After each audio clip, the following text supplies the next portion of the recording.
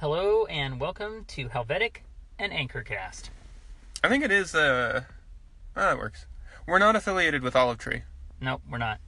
Anyhow, hey, how's it going, everyone? Or, anyone. Everyone or anyone. That's our audience. In Anchorcast, no one can hear you scream if they don't tune in. So if you don't know, we run a regular podcast every couple of weeks, roughly.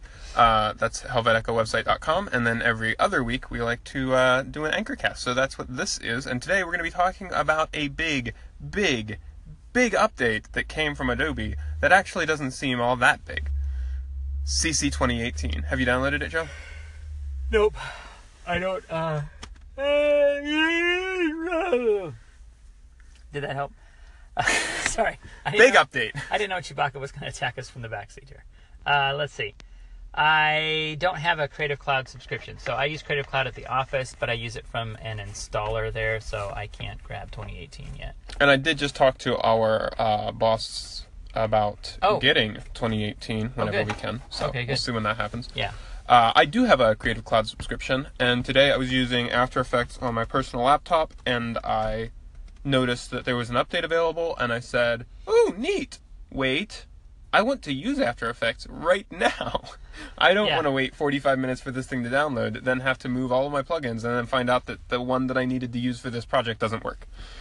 Which I don't know if I imagine Adobe has been a lot better about making these things work, getting not dropping support for plugins, but who knows, Right, yeah, it's when you have a production environment that's functional and you're in the middle of, you're buried under deadlines, it's not usually the right time to update. Usually you want to have a little bit of breathing room so you can update and deal with things as they're needed.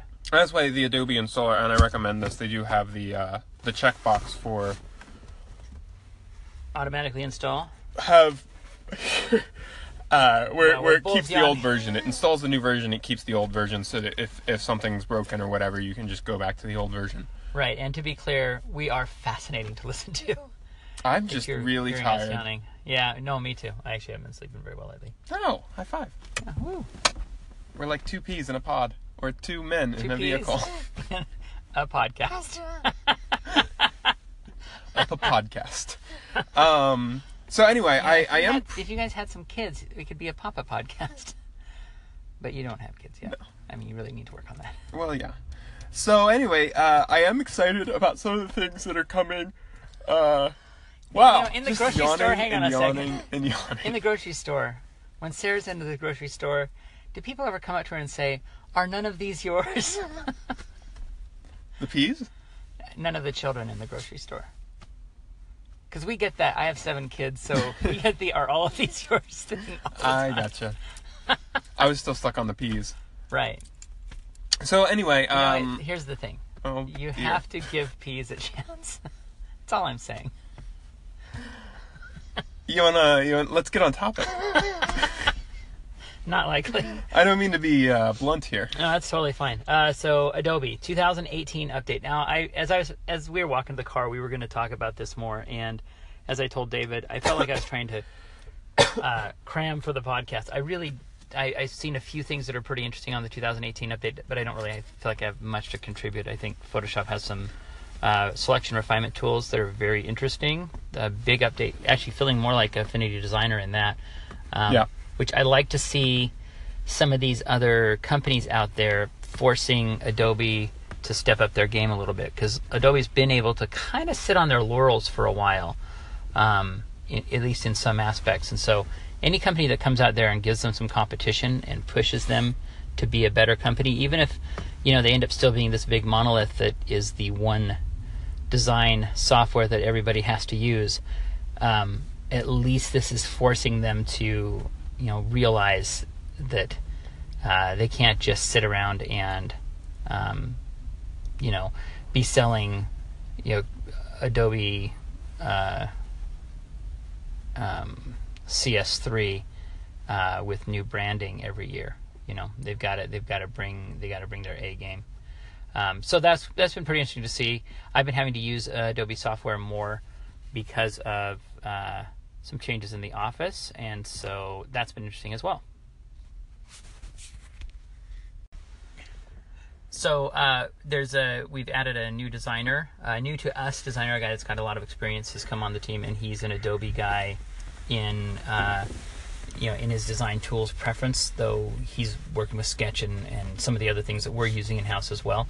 And it's kind of forced me to give Illustrator and Photoshop more of a chance, so I've been running through some more tutorials on them, and there are some, it's kind of funny because I kind of poo-pooed them because of liking Affinity Designer and Affinity Photo, and then I've had to work with some of the Affinity Designer and Affinity Photo files, trying to get those into a usable format, to hand off to someone else that is using Illustrator, and it's been painful. It's been really painful. I'm pretty disappointed in the interoperability of files with them, and so I've been using Illustrator and Photoshop, and like I said, going through some tutorials, and really do appreciate them a lot more than I did even 3 months ago.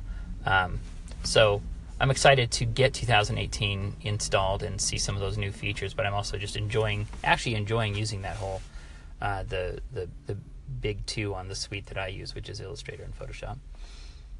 Yeah, it's been really interesting seeing Photoshop actually have something to compete with, and seeing Illustrator actually have something to compete with. And having tried the products, I definitely think that for in a professional environment, you're often going to run into snags like you were talking about. Yeah. Or I know my wife was she discovered that you just can't really use Smart Object while it has the Smart Transform tools. The way that Photoshop handles Smart Objects is just a lot more robust. There's a lot more that you can do with them.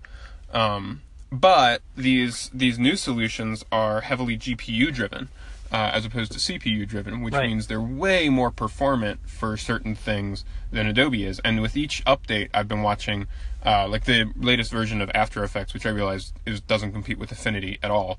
But the latest version of After Effects, they said that layer motion blur effects, so like if you take a layer and you move it across the screen, those are now finally GPU driven. Before that was CPU driven.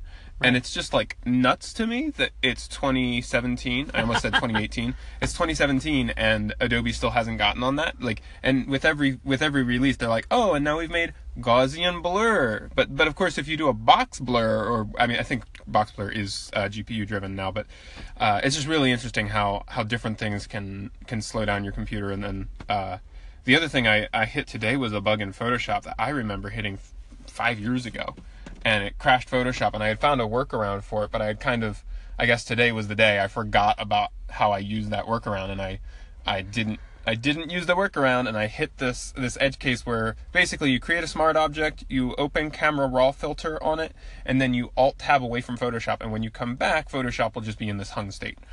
Oh wow, jeez. Yeah, and it just happens every time, and there's no way to get out of it. It doesn't crash Photoshop. It doesn't say not responding, but it's not responding. So you have to force quit it and then relaunch it, and hope that at some point Photoshop did an autosave, or you hit save recently enough. Right.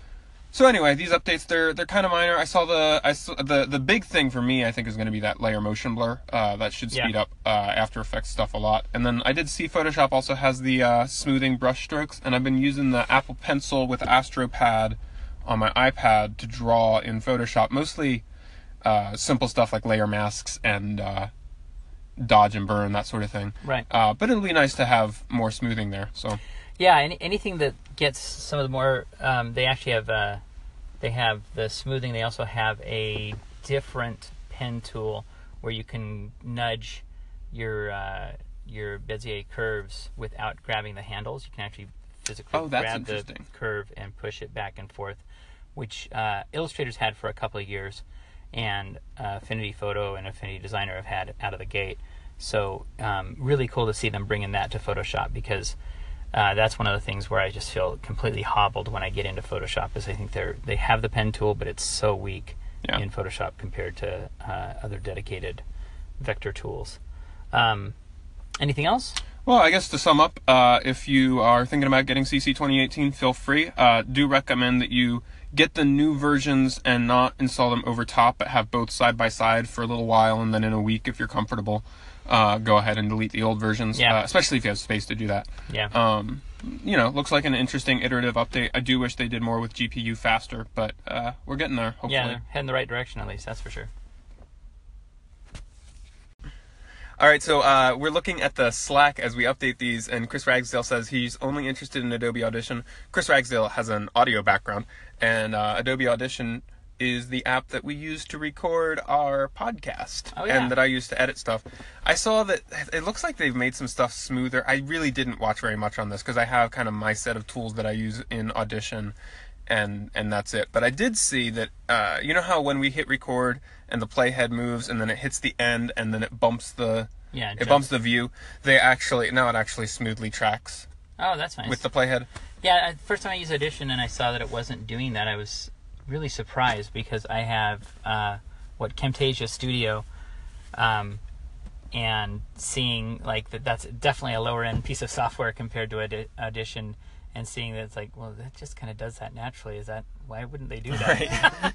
Yeah. It's kind of funny. So yeah. So hopefully too. I mean, I didn't look into this too much. Hopefully they're working on performance improvements. I remember when I went to my laptop, which has faster single core performance but fewer cores than my old computer. Right. How many cores did your old computer have? Had 12. 12 cores. Yeah. The laptop just runs a lot faster, and I realize there are certain effects and things that you can only do single-threaded, but hopefully they're finding ways to break more of it out for performance on multi-core processors. Yeah, absolutely. Maybe they'll even do GPU-driven audio. That'd be weird. That would be weird, but I mean, it's one of those things where that's kind of a silly offhand statement, but frankly, the GPUs are so performant right now that anything you can offload onto the GPU, even if it's not what you'd think of as kind of a native use for that, it's not. It could have a non-trivial effect on your performance, so it'd be kind of interesting to see what they could do. All right, so we have a second topic here, which is, Joe, how is your iPad Pro with Apple Pencil going? I know that you had been using the Wacom, and now you are mostly using it. Have you used the Wacom much? I've used the Wacom a little bit. I have a Wacom Intuos Pro 16-inch, which... And I've said this before, if I had the 13-inch, I think I would use it more. I just think the 16-inch is so big and bulky that it's tough for me to take it along with me. So it ends up, staying at the office, and then I'll pull it out and use it once in a while, or staying at home and I pull it out and use it once in a while. So anyway, but it's really interesting, the direct feedback of what your pencil is actually drawing on the screen where your image is pretty profound.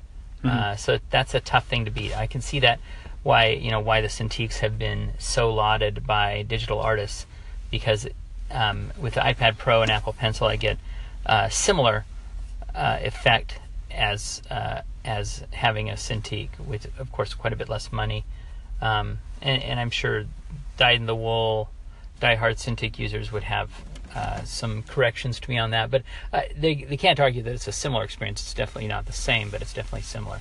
Sure. And I have found that having the device with me, I think if I were to go to a pure Wacom solution and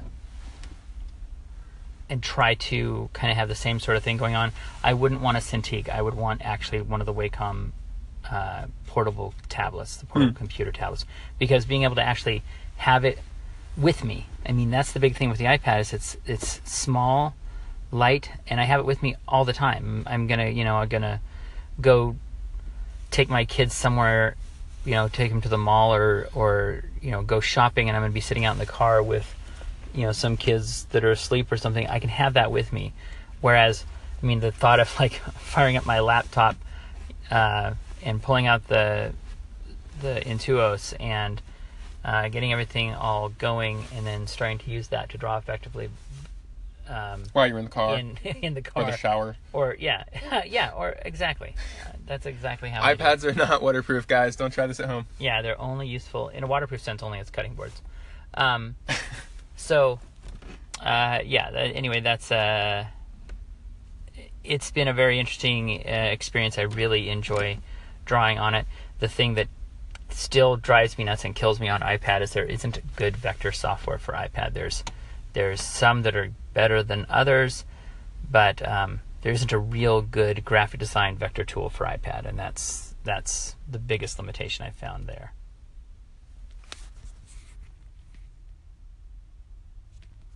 Yes, and that's one of my frustrations with the Adobe mobile tools. And correct me if I'm wrong. You guys can touch base with us on the Helvetic Slack channel or on helveticwebsite.com. You can find all of our other social things where you could reach out to us.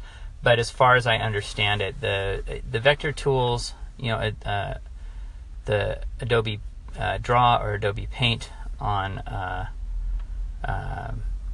iPad they're kind of like, well, it's like what you were saying. It seemed like they're a drawing tool. You just draw, and then when you export, you get some vectors out of it.